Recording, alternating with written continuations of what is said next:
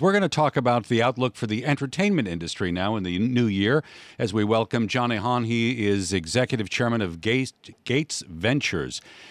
Johnny, it's a pleasure to have you on the program. So as we just heard from our newsman, Ed, box office analysts are looking at The Force Awakens to maybe be the biggest ticket revenue generator in the Star Wars franchise. Do you see a day when the entertainment industry in China can rival anything that Hollywood creates, or will China continue to be a big importer of U.S. entertainment products? I mean, currently for 2015, the box office figure in China so far is $6.3 billion US, compared to $10 billion in the US market.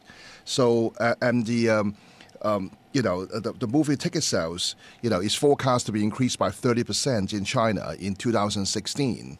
And by the end of 2016 or beginning of 2017, China's box office figures should at least match or exceed the U.S. box office.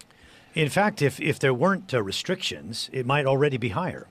Yes, there are 31,000 screens in China as compared to 40,000 screens in America.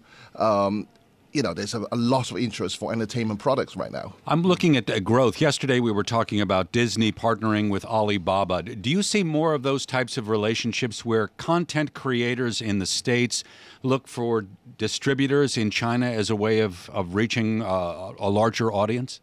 I mean, there's a lot of action right now. I mean, actually, it's quite an exciting time. I mean, for example, there's a joint venture between Warner Brothers and China Media Capital to produce local language movies in China.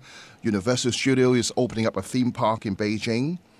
Disney and Fox are working with Tencent to make a number of Star Wars franchises online. Alibaba has invested recently in the Paramount Mission Impossible.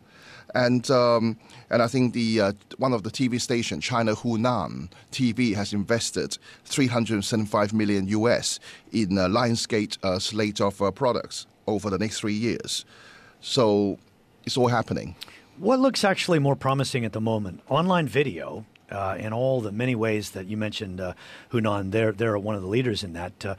Online video or film?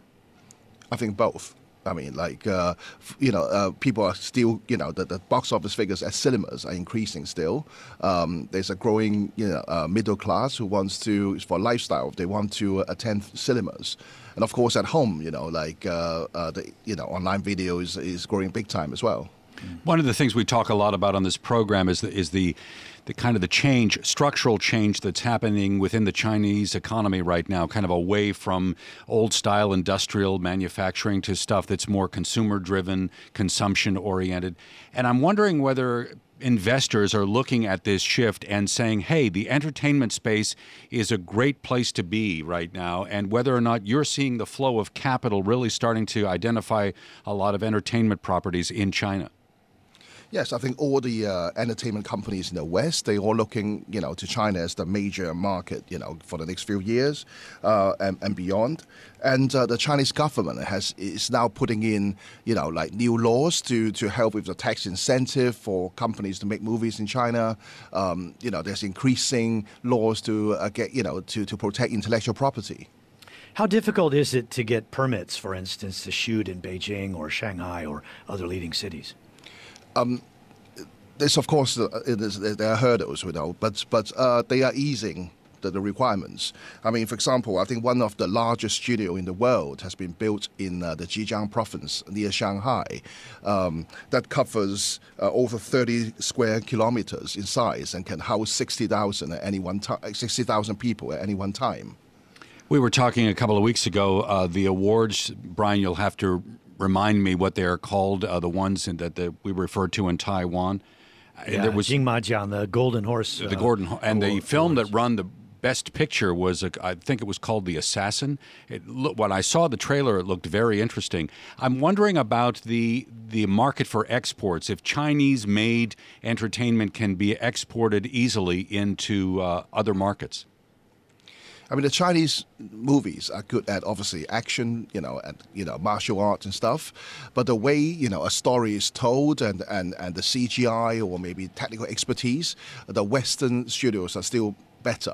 So there are lots of room for for corporations to make products that not only sell well in China but to the rest of the world. I think when Avatar came out a few years ago, I mean that was a film that really showed the difference in level between filmmaking in Hong Kong and China and even Taiwan versus the West. But that gap must be closing. And who are some of the most cutting-edge directors, do you think, at the moment? There are a number of Hong Kong directors that are very good as well. I mean, people like Derek Yee, Peter Chan. They all good, and a lot of good directors in China. But I think what is interesting is a Western studio working with Chinese studios to make international movies. Yeah. So is Gates Venture? Are you a producer? Do you actually financially back these projects? We are investing in a number of TV projects. We're looking at some movie projects as well.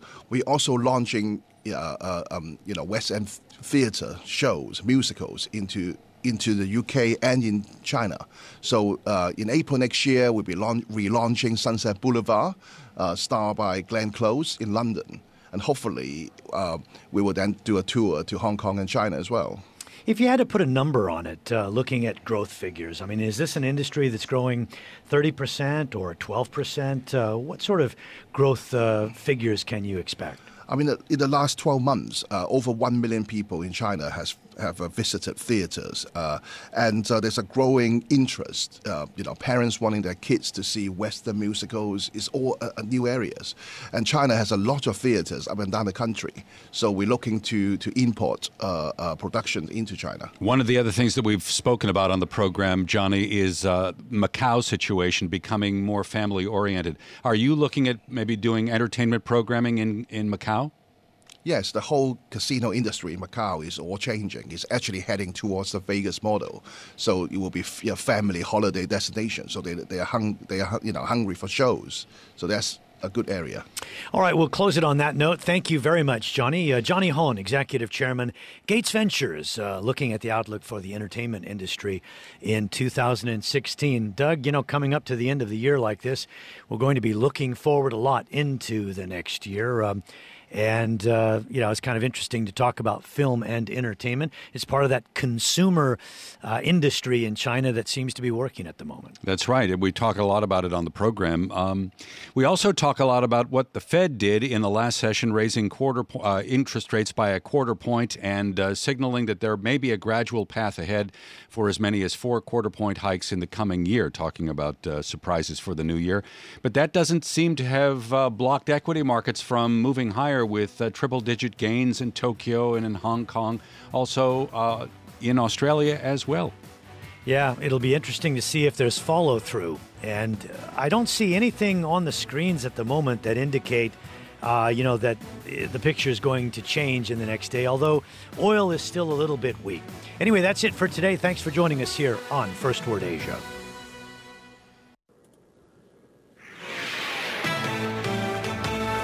Traffic and weather on Bloomberg 1130 into New Jersey along the Newark Bay extension of the New Jersey Turnpike. Heavy delays eastbound between 14 and 14A with construction blocking at least one lane, and in both directions very heavy traffic between the Holland Tunnel and 14C and the outbound covered roadway on 139 crowded out of the Holland Tunnel out to the Pulaski Skyway. Long Island Expressway through Queens. Eastbound delays as you travel between the area of Maurice Avenue and Queens Boulevard. Hudson River crossings including the George Washington Bridge, Holland and Lincoln Tunnels, and Tappan Zee looking good in both directions. As we check the Battery Tunnel, single-file traffic with overnight construction, heavy outbound on the Brooklyn Bridge. The Bayonne Bridge closed in both directions for construction. Bloomberg 1130 sports in the National Basketball Association tonight at the Barclays Center.